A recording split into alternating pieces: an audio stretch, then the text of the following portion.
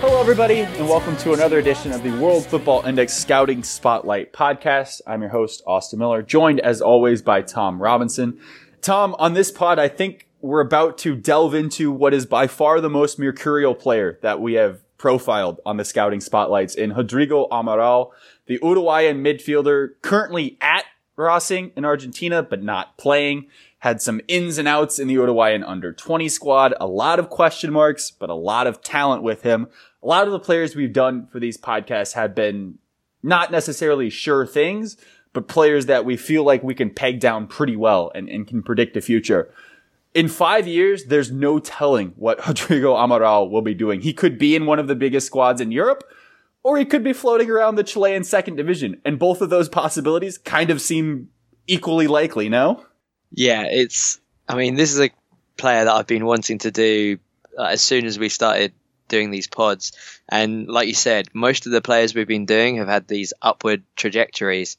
And it certainly could go that way with Amaral, because for me, he's phenomenally talented. One of the most interesting, certainly watchable players that I've seen in the last few years. But yeah, you've got this whole off the field scenario that's kind of, for all that natural talent, there's still some huge questions about whether it might all be squandered. So yeah, this is a player who he's done great for the Uruguayan under-20s, but he's barely featured for Nacional in Uruguay, the club he came through at. And then ever since the start of the year, he's kind of had this contract dispute with the club, and his agent, Daniel Fonseca, who has just been meddling so much, means that he's basically not played apart from for the under-20s, and that's only been in fits and starts. And now he's moved across to Argentina. Racing have only bought 20% of his rights so far for about $1.2 million. And then there was talk that they were going to send him out on loan to Gimnasia, which I think, it would have been a good pressure-free environment for him to develop. But for whatever reason, they've decided they're gonna keep him at Racing, which I'm very excited about, because again, they're an attacking team full of lots of talented players, and they've also brought Aravelo Rios, a fellow Uruguayan, in to maybe keep him on a tight leash, as that's pretty much what he does best. So hopefully, I think they're just at the moment just trying to get him fit, because this has been one of the big question marks about him, is his physique. They have seen him compared to, by some people, as the Uruguayan Wayne Rooney. So let's start with Amaral on the pitch, Tom. When he is actually playing, and as you pointed out, that hasn't been very often recently outside of the Uruguayan under-20 shirt, what does he do on the pitch that is so promising, that has you and frankly so many others so excited about him? He's basically like a force of nature. He's this barrel-chested, powerful, but at the same time inventive and skillful player. He can kind of play in a number of positions, kind of a second striker, forward, number 10 kind of role. And yeah, he just grabs games by the scruff of the neck and bends them to his will. At youth level for Nacional, he's got one of the highest scoring records for that club, more than Luis Suarez. I think he got 143 goals in 115 games. So the hype was really on him, and he got called up to the Uruguay under-20s in 2015 as this precocious 17-year-old, as just kind of an impact player off the bench. And this is a good squad. It had Gaston Gurusiaga in goal, Lemos, who's doing very well in Spain right now, Nandes, Gaston Pereiro, Acosta, Baez. So this was a very strong team for him to break into. But he was voted the young revelation at that tournament with, I think he made about 4 appearances off the bench. And I think the first time I saw him was the game against Brazil. It was tied 1-1. And he came on and he was just clattering into people. And he got a last minute a flick on so that Uruguay could win the game. He then scored a great goal against Chile. He got 2 assists against Peru. And basically, he sort of played his way into a starting role for that side. He got injured in the final game against Argentina and pipped Argentina to top spot in the Sudamericano. And yeah, he went on and played at the Under-20 World Cup that year, didn't show his best form, and he missed a crucial penalty against Brazil in the round of 16 penalty shootout. And that was a Brazil side that went on to reach the final. So yeah, that was the first time I saw him, and he's just got like a great strike from range. Even though he's quite a heavy set guy, he's got quite explosive acceleration over a short distance. And yeah, he's just, you have to watch him to see him play, really. What about you, Austin? What have you seen of him that's caught your eye? I haven't seen all that much of him because it feels like he's never on the pitch.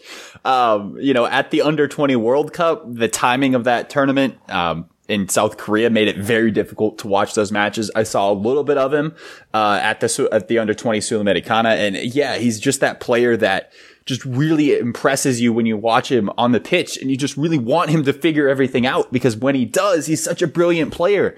The physical stature, I think, helps the likability, because you see this kind of big chunky guy running around on the pitch, and then he's just picking out these passes. He's pinging the ball around. He's looking for shots, and he's never seen a challenge that he doesn't like. I think probably coming up through the Nacional ranks would certainly help with that, because I don't think anyone has ever played for Nacional that has seen a challenge that they didn't like.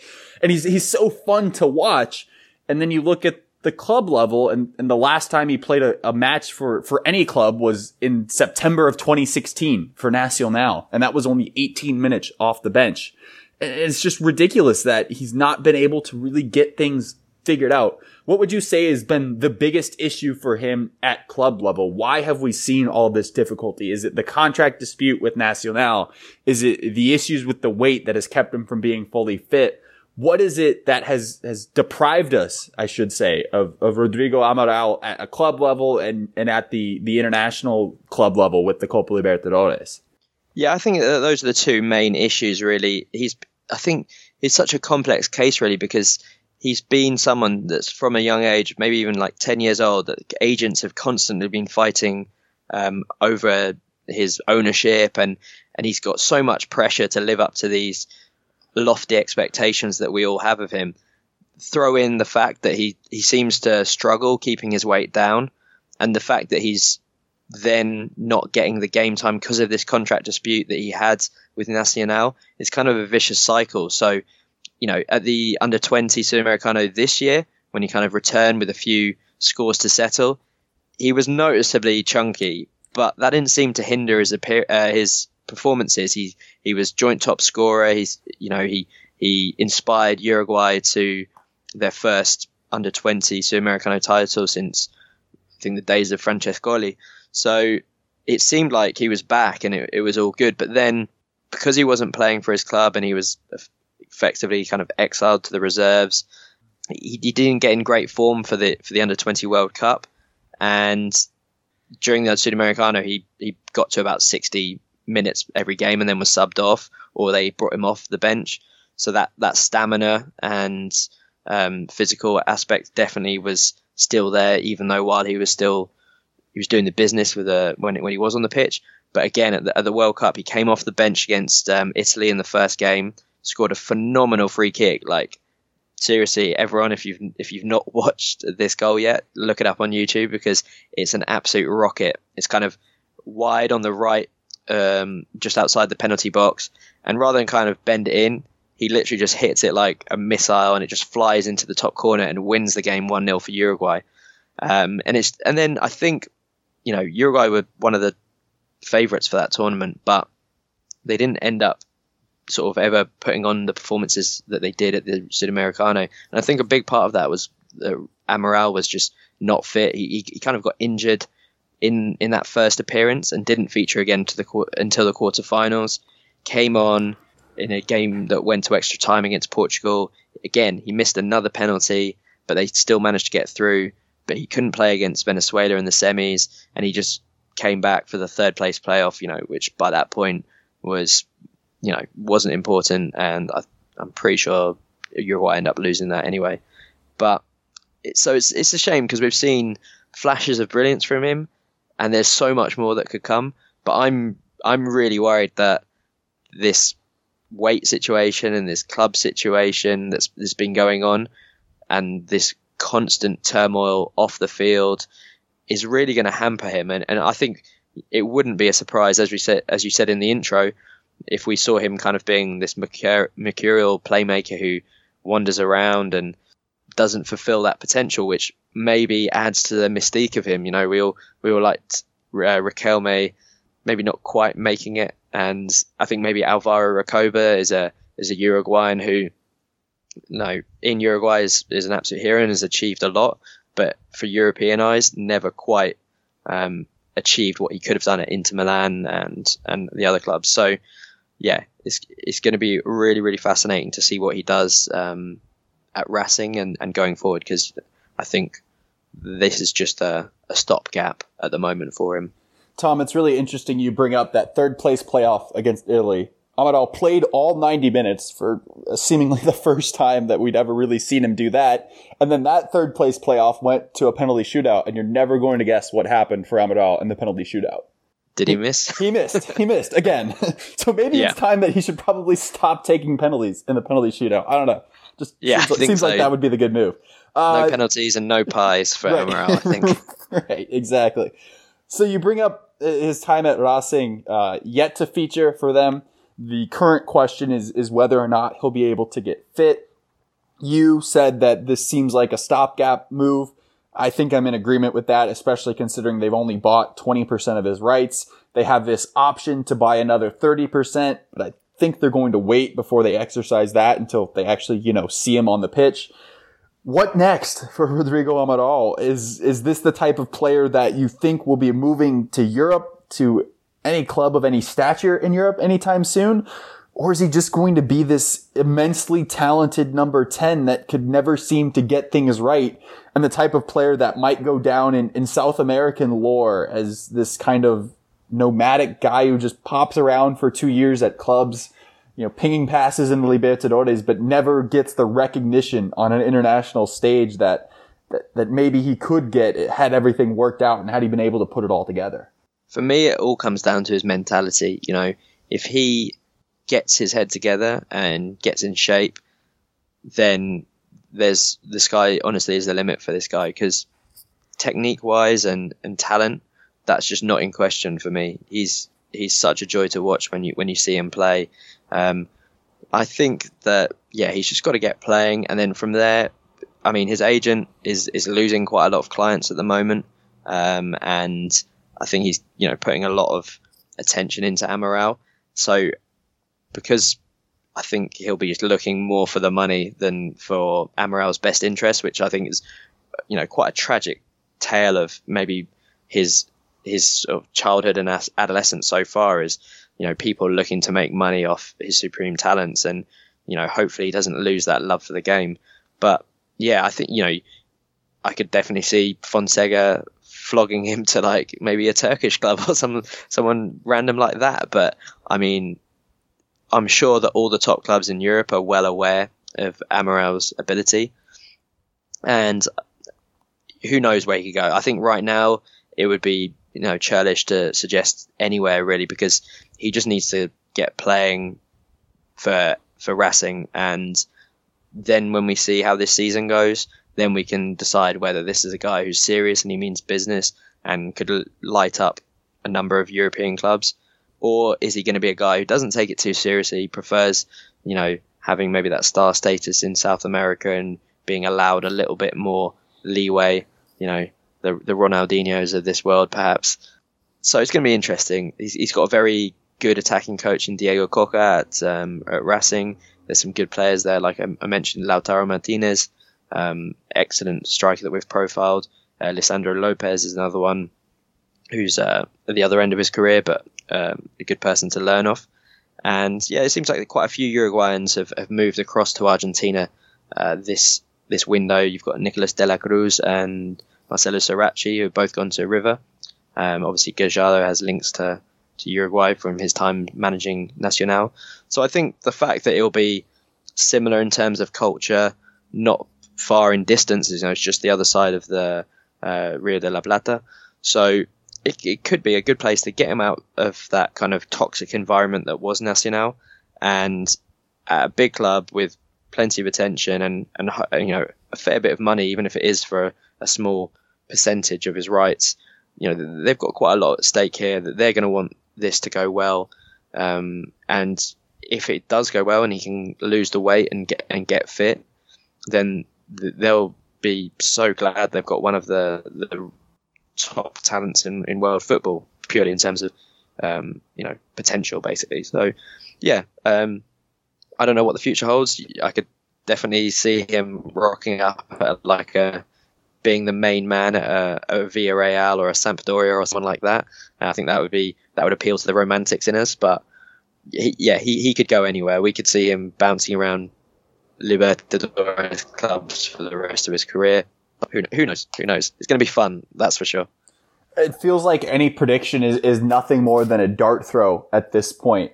But I don't know. I just have this vision of, 7 years from now in the 2024 Copa Libertadores, there's Rodrigo Amaral trotting out for, Jorge Wilstermann in Bolivia, who have made him their big signing of the summer, and he'll come on for 55 minutes and try to ping around a couple passes. He'll look overweight.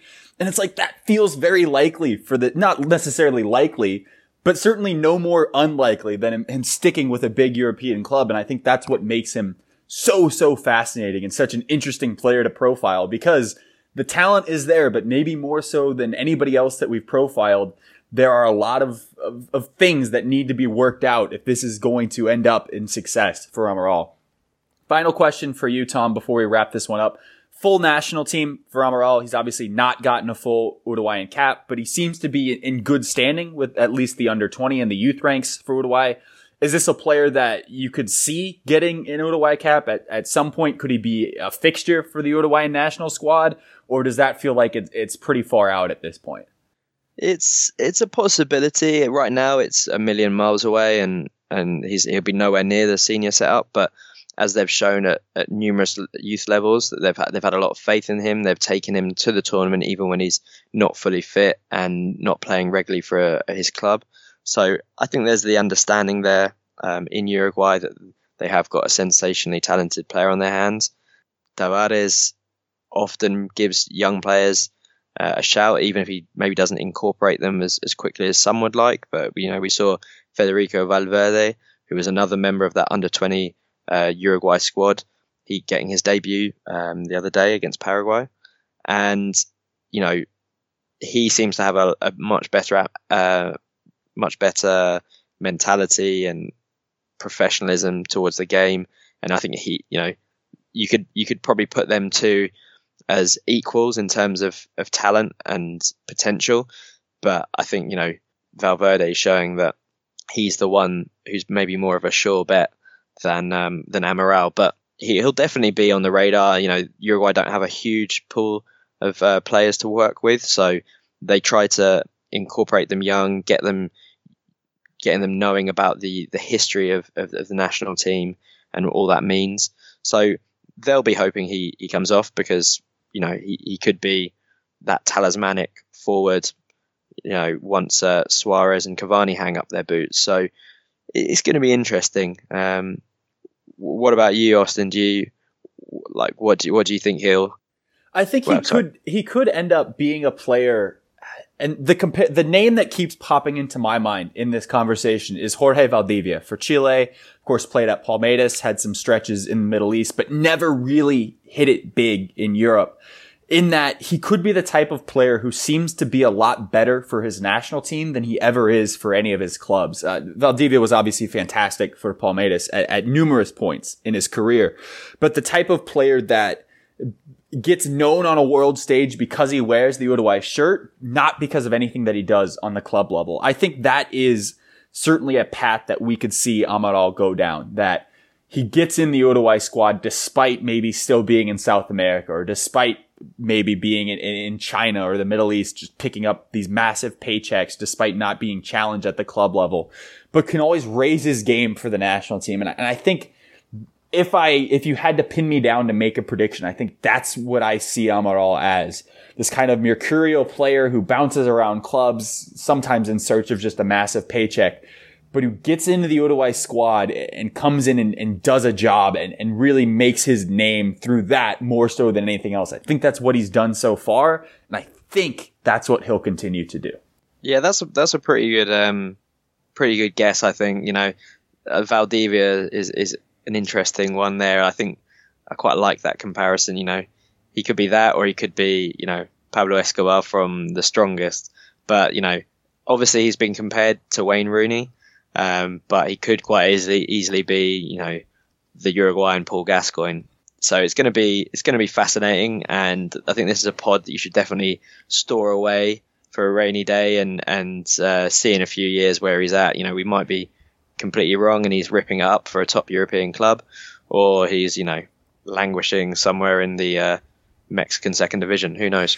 Amaral could be the first double spotlight feature. Tom, you and I may have to revisit this one in a few years and just, where are they now? We can have a where are they now scouting spotlight feature, and we can break down Yerry Mina tearing it up for Barcelona, and then, as you said, Rodrigo Amaral for Lobos Buap in Liga MX. We'll just see. We'll file it away and we'll come back to it, right? Yeah, definitely. Sounds like a plan.